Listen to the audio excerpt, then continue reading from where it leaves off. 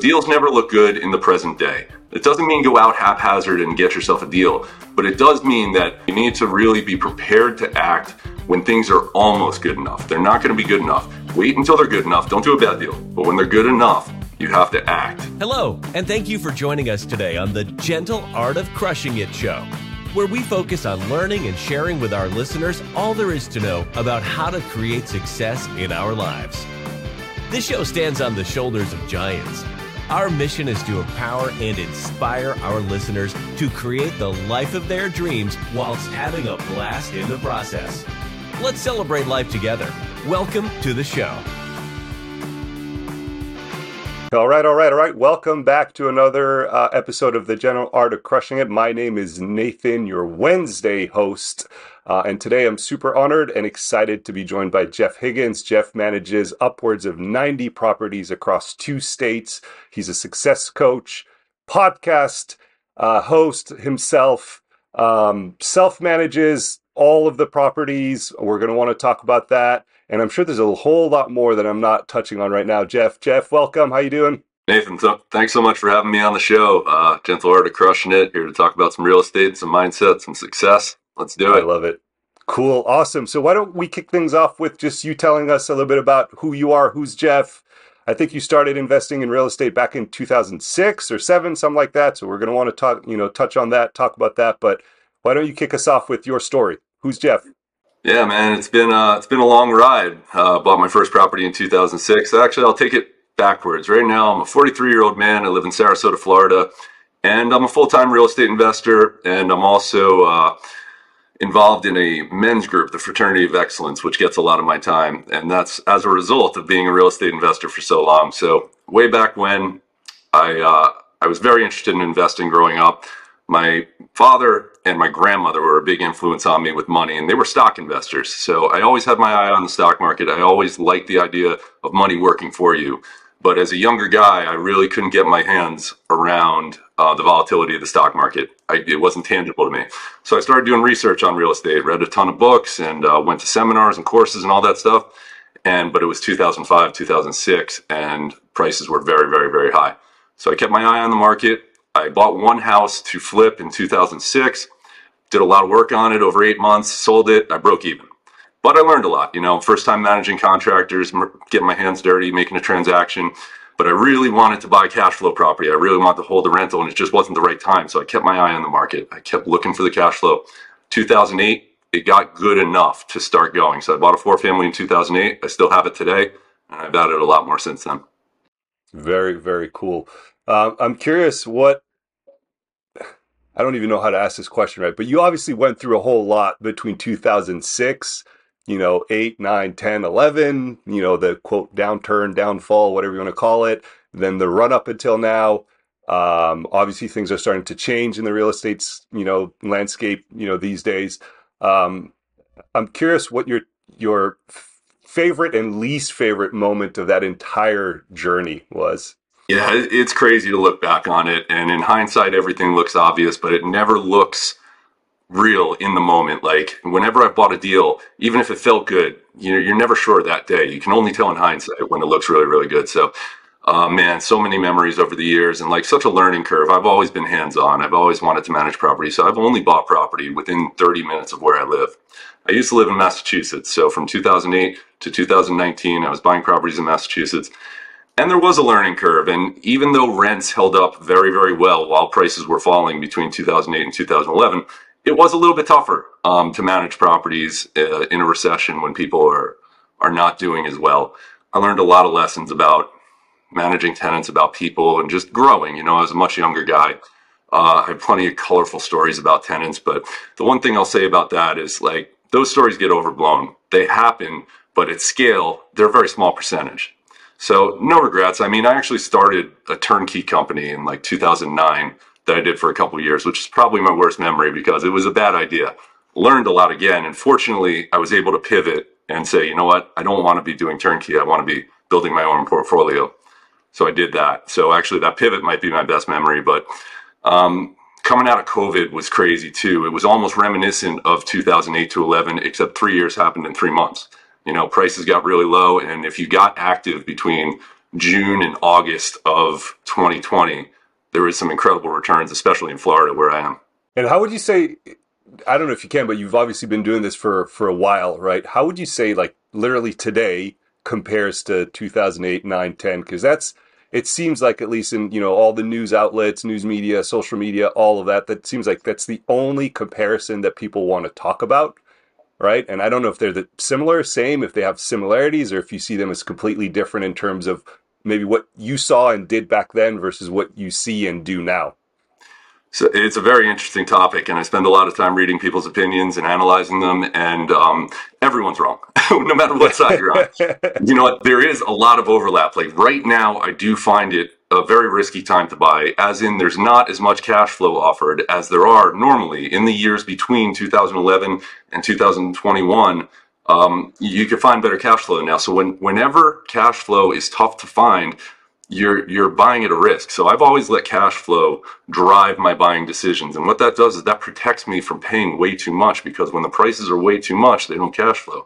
When the prices are reasonable, they cash flow. So if you follow cash flow, protects yourself a little bit. But that being said, I don't think we're on the precipice of a great financial crisis. I mean, if you look at what was happening leading up to 2005 and 6 with all of the bad paper and the bad mortgages out there and the low qualifications and crazy stuff, maybe we get there in the future as they drive these crazy products and try to promote, low credit worthy homeowners into houses. Like that could fuel another GFC, but I think we're nowhere near that now. Certainly not. Real estate's regional. I'm certainly not worried about it in Florida too much, because the demand and the supply really controls it overall. So even as rates have gone up, the supply hasn't increased. And even if the supply increases drastically, we're not going to have the same wave of foreclosures. Yeah, totally. I love your comment about cash flow, by the way, how, when we invest in real estate, it should not be an emotional decision, right? It should be led by numbers. And if you can, pencil in the numbers that make it cash flow on day one, it actually doesn't matter what the price point is or what the mortgage rates are or anything like that, as long as it cash flows day one. Rents are far less volatile than housing prices. Yeah. So if you're buying based on rents, they're not going to wiggle around. And, so many people, it's hard to panic sell real estate. And then it's even harder when you bought for rents that aren't going wild. Yeah, 100%. So is it safe to say you're still looking to buy today, still buying today? Yeah, I bought a lot in 2021. I wasn't really planning to, but I fell into a couple of good deals. I'm always looking. I'm not looking aggressively, but I have my eyes open. And like I said, I only buy within a half hour where I live. I optimize for my lifestyle. I'm a guy who likes to have my hands on the management. I feel like I do it very efficiently and effectively, and that helps my cash flow. A lot of people advise, start managing right away so you can scale. Well, for me, I was able to scale because my cash flow is better. And that allowed me mentally to take on the debt, knowing that the debt was safer with higher cash flow. So it's really about knowing yourself. If you do it better through property management because your time is that much more valuable and you're okay with a slighter margin to push it, you have my blessing. For me, I'm a very conservative guy. I definitely am always thinking risk first. Yeah, awesome. I want to talk about management, self-managing versus property management, but we'll get to that in a minute. I'm curious, in like this long journey of yours from 2006 to today, what your favorite success story is and what you learned from it. And it sounds like you have a lot, but if you could pick one, do you have one that comes to mind that you like to talk about or share? Sure. I remember I bought a 3-family, probably in 2009 or 10. And it was in a rough area, not a full-fledged war zone, but close enough where I was looking over my shoulder when I got out of my car. And yeah, that's not the best situation to be in, but the price was incredible. I was buying a 3-family for $65,000 in Worcester. That's a good price. At the very worst, even the worst of the worst times, it was going to rent for $900 a unit. I was going to get $2,700 off of $65,000. It's worth it for me to be a little bit uncomfortable doing it. But my favorite part of the story is needed some work, and I hired a bunch of contractors, and one of the contractors was almost making fun of me. He's like, "You paid $65,000 for this place?" He's like, "I wouldn't have paid $20 for this place. You're crazy." And I thought about that a lot, and I'm like, why is that? And I'm like, people just don't have the vision. Like, it was 2009, everything was going, to bad, but it just made sense to me that people are still going to desire shelter. 4 years from now, the demand for the shelter is going to rise. Even when inflation isn't going crazy right now, it's still inflating, 2 to 4%. So I just didn't see the risk. I did have the vision, and to tie up the good part of that story, I ended up selling that property a couple of years ago. I held it for almost 10 years, and I sold it for 425 from the 65 purchase. I had refinanced 100% of my money out of it after the rehab, so I was in it for zero for like a decade. Cash flowed well. Sold it for 425, and I 1031 exchanged it into 11 units in Sarasota that I paid like 1.2 million for. Wow. Well, congrats. That's a nice win there. What'd you learn from that? What do you think the biggest learning is from that? Well, I'm probably a more effective and efficient property manager through the trials and tribulations of managing in a rougher area. Tons of defaults and just different, sending notice to quits and ending up in housing court a few times. And I try to avoid housing court whenever I can. And trust me, the state of Massachusetts has sent me the lesson. Landlords, please stay out of housing court because we're going to give you a hard time if you come in here. So I learned to solve problems on my own, mediate problems, lots of things along the ways, just taking care of the property, and you learn every day. And so if I kind of flip that question on its head, again, throughout like this whole journey of yours, what was like one like incredibly difficult time or experience that you went through that you're, feel comfortable with sharing? And then I'd be curious to hear what you learned from that as well. Man, they all blend together. They all blend together. I can remember the first time I went to housing court. I went in and it was a security deposit issue, and Massachusetts has very strict security deposit laws, and I follow them all. I keep them in a separate segregated account, and I have a detailed list. And to be honest with you, I probably return 100% of the security deposit 98% of the time. But this time I was completely justified in keeping it all because of damage, and damage that I could prove. So we went to court, tenant wanted it back, I made my case, I left court thinking, easy win. I get the letter from the court about 10 days later, and I couldn't believe my eyes. I was like, oh my God. They think I owe that woman, it was $800. But it gets better because 5 minutes later, I'm like, wait, I owed her $800 triplicate.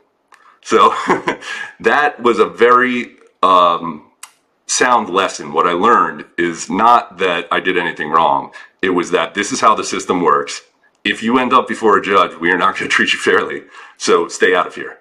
And I've just tried to resolve everything before in front of the judge from then on, whenever possible. Do you have any like pro tips? What do you do to get that resolved? It sounds like you have a ton of experience, right? Is there anything you can share?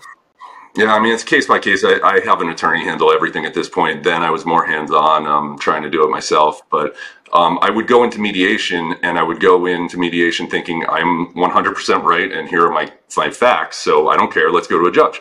And now I'm like, I am 100% right, but I don't want to go in front of a judge. Can we make a deal right now? Yeah. Crazy. One question that, our audience is always interested in, and I personally like to ask, right, is what success means to you, right? How you define success. And then follow-up question to that is, how has that changed over the years, between when, I don't know, you were a kid or 2006 or whatever it is and today? It really hasn't changed much. I knew what I wanted when I was young, and I really didn't like school. I didn't like being told what to do. I didn't like being told what to read. I love to read books, but not if you tell me what book to read, right? So I knew I wanted that freedom. So I got out of college. It took me a long time. I got out of college and I started working, and I was living in Staten Island, New York at the time where I was born, and I was commuting, and it was miserable. And I knew it wasn't the life for me. I knew I'd rather fail as an entrepreneur than succeed as a 9-to-5er. And that's just, again, me personally. So that's what success meant to me, is that I didn't have to be somewhere when someone told me to be somewhere or do anything anyone told me to do. And I haven't changed much. But success today, I live in Florida right now, which is a dream. The fact that I can live here is really the greatest success I could have. But I also, I'm able to spend my time on projects where I'm not just chasing money anymore, because the real estate's taking care of things. So now I devote a lot of my time to the Fraternity of Excellence, which is my men's group, and we help men fully realize their lives, actualize whatever your weakness is. If you have trouble with your marriage, your parenting, your fitness, we help you address that weakness and rise up your level as a man. Yeah, that sounds very much like it's greater purpose, right? More meaningful, like endeavors or more meaningful, time spent, I guess. And while we're talking about where can people find out more about the Fraternity of Excellence? You can go to fraternityofexcellence.com and jump right in, and I recommend you do. But if you need some more time, we just started a free private Facebook group called The Path to Excellence. So if you look up Path to Excellence, or you find me on Facebook, Jeffrey Higgins, or you find me anywhere on social, just shoot me a DM. I'll respond to you. I'll point you in the right direction. Yeah, cool. Thanks for plugging that. Awesome. Going back to my question about like your definition of success, right? If you could go back in time, you said you're 40 and change, right? If you could go back to, when you're 20, 18, whatever, what would you do differently? Would you do anything differently, or? I don't think I would. And actually, that's a big realization I've had in the last couple of years, because I used to look back and I'd have regrets and I'd cringe about stupid things I've done. And really, the last couple of years, I've really embraced that it was all necessary. Every single mistake was important to getting me to where I am today. So I wouldn't change anything. Now, if I want to nitpick, there's a couple property sales that I wish I held on to. I hold most things, but I drive around Marlborough, Massachusetts now, and I still own a lot of property there. But the houses that blink and I stand out the most are the ones I sold. And I'm interested in jumping into this, property management topic here, because obviously you have a, bunch of properties in Massachusetts. You live in Florida. It sounds like you have a bunch of properties in Florida as well. You like to be hands-on. You like to manage. Maybe I'm reading into this. You like to control things. So do you property manage your portfolio in Massachusetts? Or do you have a property manager do that for you? A little bit of a hybrid, I suppose. So I have 35 units in Florida, and I do everything here. I am not handy, so I hire out all the work. And what I do is I really try to develop a relationship with the people, because there's a lot of bad contractors out there. So my view is like, I try everyone out and I weed you out very quickly. But as soon as you show me something, you show me some trustworthiness, you show me that we're working together. It's not you versus me, but we're both trying to accomplish the same thing. I start treating you really, really well, because I appreciate that. And I want to show you that I respect you. And we build a relationship. It's not just paying on time, even though that's important, but it's really showing the respect. And that goes a long way.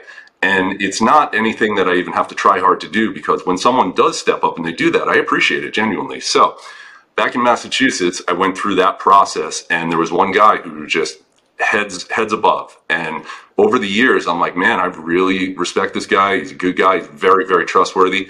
And he was a contractor. So before I was going to move to Florida, I proposed the idea, you know how to do everything I do. I would leave on a vacation and he would show my apartments for me. So I'd be like, how about if you just do this full time? And I will, I'll still take the applications and I'll advertise the property, but anything I can't be there for in person, you can be the face for me. And he reluctantly accepted years ago. And today it's a very natural thing. I talk to him, I text him a few times a week, and we have a call once a week, and that's how it runs. And why not property management, I guess, especially for your portfolio that's, remote to you? Efficiency. Number one, this guy does it way better than a property management company could, as far as when your handyman is taking the call. That's the most efficient thing in the world if you trust him. So instead of someone calling me or calling a manager and then the manager calls a handyman, well, the manager is taking a big cut to make that connection, but I already have that connection. So if the tenant calls me, or if the tenant calls the handyman directly, I've just cut out a big middleman who wants significant money. At this point, I'm managing 90 units. It would cost me well into the six figures a year, and then turnovers even more. So it's really efficiency and bottom line savings, trying to be cash flow positive as much as possible to make myself more comfortable with the debt. So I guess the $1 million question that everybody's probably got on their minds is, how do you manage yourself, right? And with help from this, person up in Massachusetts, right? But 90 something units, how much time does that take away from you?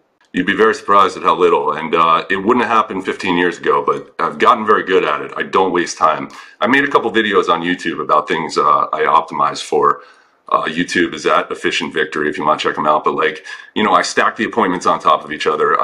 I'll place an ad on Zillow, and I know what to price them at. So I don't waste much time being too high, or I don't give away money by pricing them too low. I know the market. I have a lot of experience. I know now how to solve all these issues that come up. So, today, I got a text. I made a text. This problem is here. I made a text, and the issue is completely off my plate. As soon as I get the confirmation from a guy who I built a relationship with that I trust is going to take care of the issue, property management actually doesn't take me much time at all. For me to pay the money it would cost would not be a good decision for me. But so what about like the calls, the late night calls, the toilet broke type calls, right? The tenant screening, because 90 units, you got 90 tenants, right? If not more. Does that take any of your time? It takes a little bit of time. I don't take overnight calls, and I set expectations very clearly up front.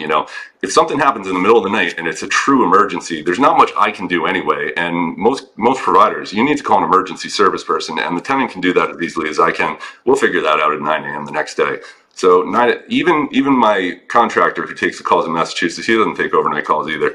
And they don't come in, like, except for extremely rarely. Again, if the house is on fire, call the fire department. Don't call me.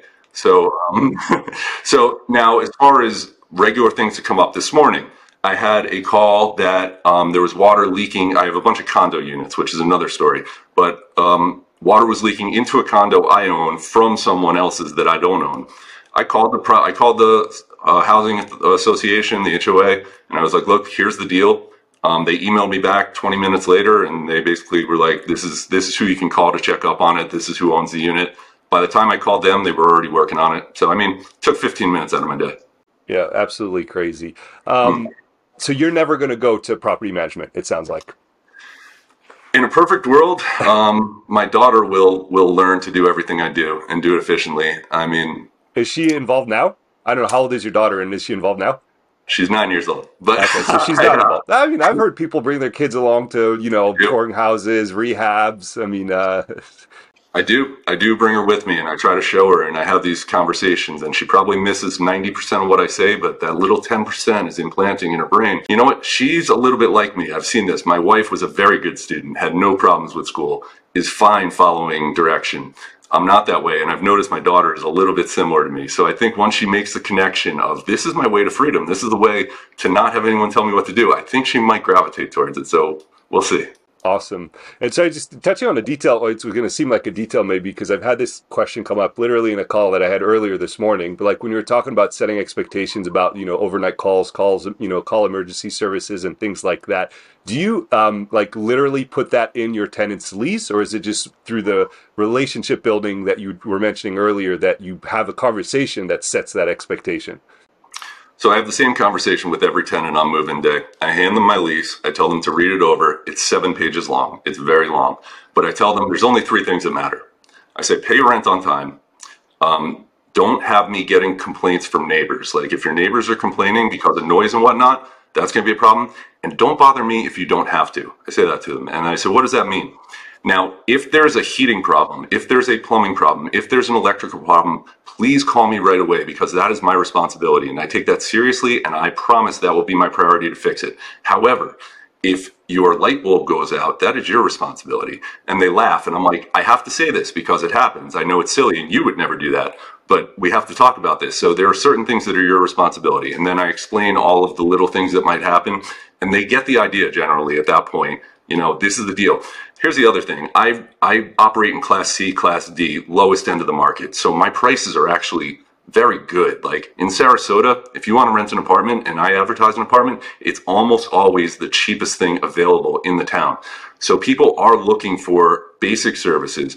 I used to say, I don't really say anymore, I'm just like, if this came with a concierge service and white glove service, it would cost more. And they understand that they want a value. I understand what it's like to be low income, and I enjoy serving that market. I know what I'm doing. I'm providing value. And like I said, I would never, all of my responsibilities I take very seriously, but it's not my responsibility to hold your hand while you change a light bulb, Yeah, 100%. No, that's interesting, because it's a hotly debated topic, right, in this space. So I was just curious how you do it. And I know a lot of people who try to put as much as they possibly can in the lease, like literally things like light bulbs or garbage disposal or whatever, your responsibility, not the landlord or the property managers, right? So just curious how you do it. Ultimately, it really just comes back down to being a reasonable guy and being reasonable. Just being people. A human. Yeah. Just being a human, absolutely.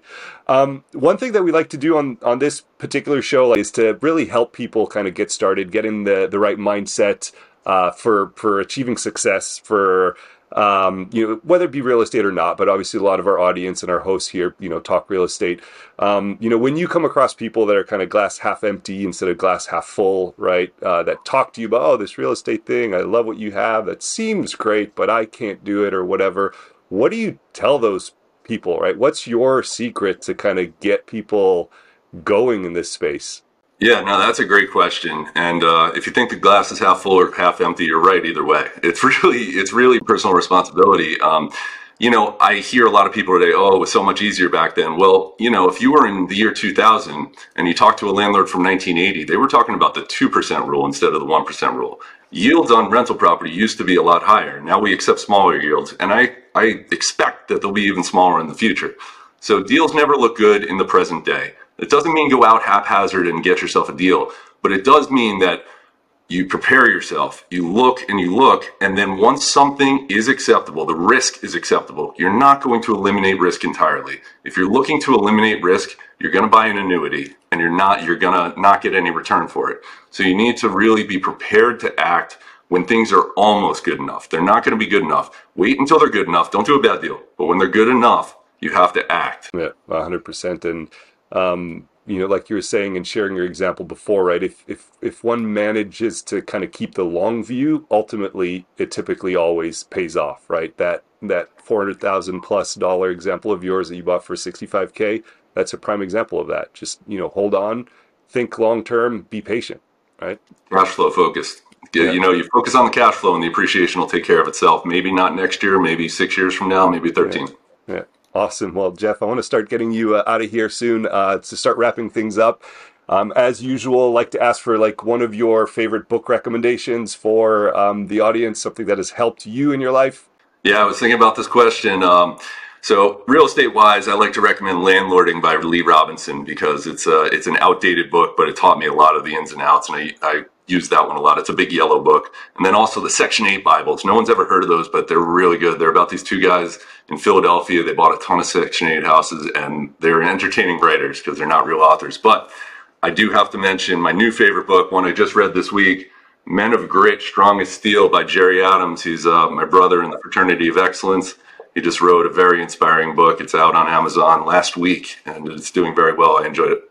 Very cool. Thank you for those. What about an app or a tool or software, something like that you use on a daily or on a regular basis, I should say, I guess, to help you kind of achieve success and get to where you are? Two resources that I use. I use Buildium.com to do my applications, collect my rents, and do some accounting, and it just keeps everything streamlined. I have a site the tenants apply on, and then when they move in, I tell them they can pay rent on the same site. It makes my life much easier.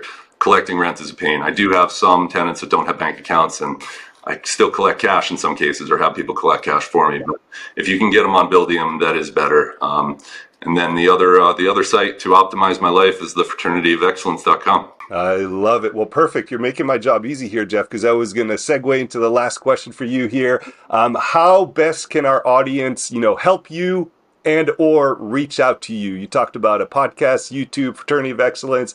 Where can people get their hands on all of those things? You can find me on Twitter at Jeffrey Higgins, on Instagram at Jeff Hig, JEFFHIG.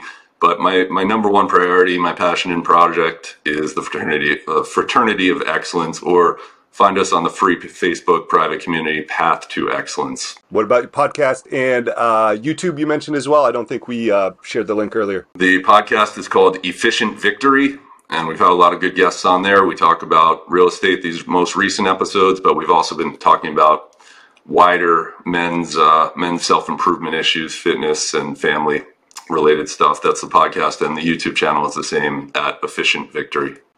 Awesome. Well, we'll, as always, put all of this information in the show notes so folks go out there and get in touch with Jeff. Jeff, thank you so much for your time today. It was awesome chatting with you, and I look forward to having you on the show again soon to hear about, your breaking 100. Looking forward to it, Nathan. Thanks. All right. Take care. Well, there you have it, ladies and gentlemen. Another episode of The Gentle Art of Crushing It. It was an amazing episode.